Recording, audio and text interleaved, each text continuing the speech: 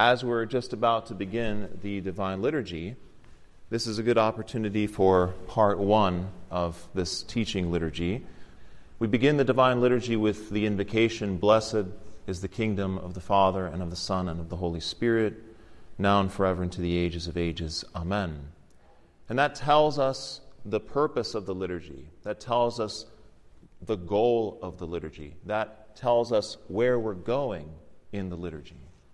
And that word liturgy, probably most of us remember from our Sunday school lessons, means the work of the people.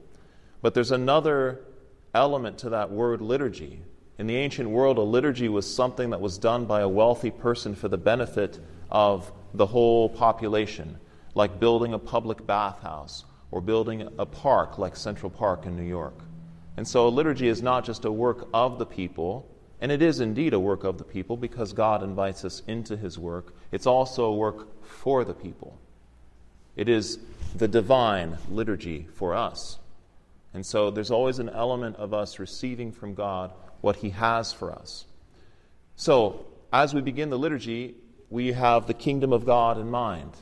And what do we know about the kingdom of God? We know so many things about the kingdom of God from Scripture. But we also begin the Divine Liturgy by making the sign of the cross. The priest makes the sign of the cross over the Andimitsion on the altar, and all of us who are beginning the liturgy make the sign of the cross. We make the sign of the cross when we're invoking God because the cross is what defines a true king. A true king gives his life for his people. A true king is willing to sacrifice for the people that he serves. And then we're going to continue with petitions for peace, which is necessary for us to go to the place that we want to go, which is, again, ultimately, the kingdom of God, which is ultimately the presence of Christ. So we just heard the readings, which is the sort of pinnacle of the first part of the liturgy. It's often not just called the synaxis, or the gathering, but the liturgy of the word, or sometimes called the liturgy of the catechumens, the people who are not yet Orthodox Christians, but preparing to become Orthodox Christians, people who are learning about the faith. So it's called the liturgy of the word, the liturgy of the catechumens, or the synaxis. And this is the end or the culmination of the first part of the liturgy. And what happens now is a part of the liturgy that we typically don't do today, but is in our books. Now we pray for those catechumens. We pray for the people who are preparing to become Orthodox, who are learning the faith. So we'd say prayers for them, and then we dismiss them. We dismiss them so that they are basically instructed to leave the church, because the rest of the service after this is the liturgy of the faithful. And it culminates in Holy Communion. And Holy Communion is only for faithful Orthodox Christians, people who have joined the church, who have become part of the church.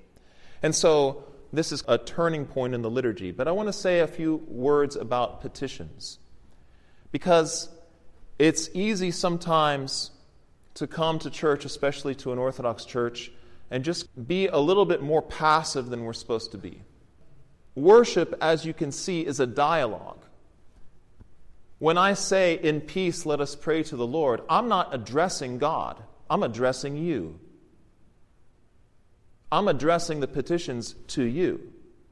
And when you say, "Lord, have mercy," you're sending it up to God. You're addressing him. "Lord, have mercy." And I say, "Let us pray to the Lord. In peace, let us pray to the Lord." So I am throwing the petition out to you, and you are sending it up to God. You can't do that if you're not participating. The choir or the chanter is not meant to replace you. It's meant to lead you. So, how do I do this? Father Paul, what if I can't sing? It's okay if you can't sing. You can just say very quietly, "Lord, have mercy," while the choir is singing. I promise you, if you're saying that quietly or whispering it, you're not going to distract anybody. I promise you. And you're participating with your heart. Okay, that's really important. It's the same with the Amen. Those are very short prayers. "Lord, have mercy. Grant this, O Lord. Amen."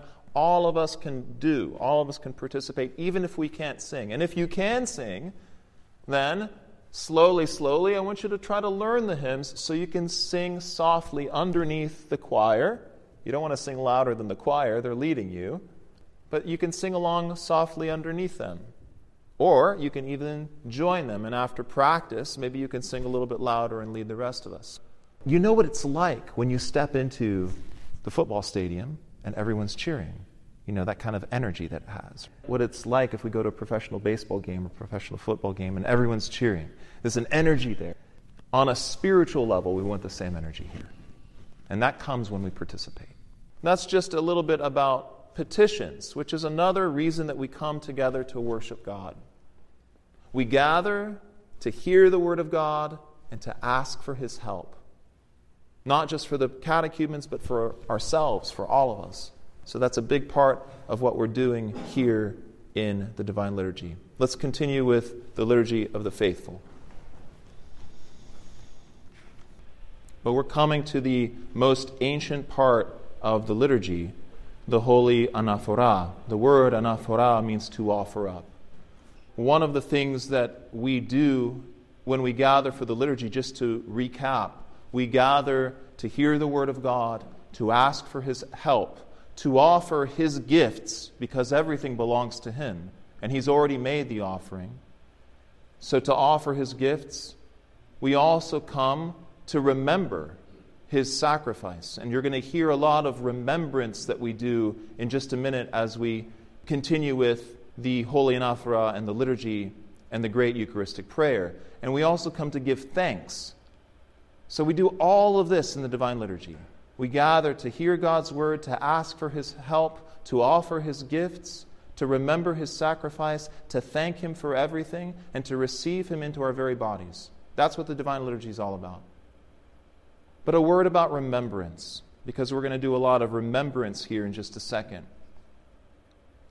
I've mentioned before that at the memorial service when we sing Aeonia Inimni, memory eternal, that we're not talking about our own memory. We're talking about the memory of God. And we're praying that our departed will be remembered by God, because to be remembered by God is to have life. When we forget about God, we're in bad shape. When we forget about God, we die. St. Gregory the theologian said it is more important to remember God than it is to breathe.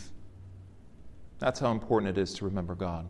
So, as we continue with the holy offering up and the remembrance of Christ's sacrifice for us, I hope that He will give us the grace to focus on what we're saying, the words that we're saying, so He can fill our hearts with gratitude for all that He has done for us. I hope that you noticed we're offering these gifts on behalf of everyone who ever lived. So for people who have passed away, for people who are not here, for people near and far, past and present, we're offering this for the entire world, right here. And we're connected to the entire world. So we're offering this for St. John, for the Theotokos, about whom we just sang, for the saints of the day, for all who have fallen asleep in the hope of the resurrection of life eternal. So all your parents and grandparents, we're offering this on behalf of all the bishops, the priests, the deacons. We offer you the spiritual worship for the whole world. For the entire church, we're making this offering on their behalf. For those living pure and reverent lives, for civil authorities, for the military who may not be able to be here because they're out protecting us, for people who are governing us, for everyone. We're making this offering on behalf of everyone who is a believer and part of the church.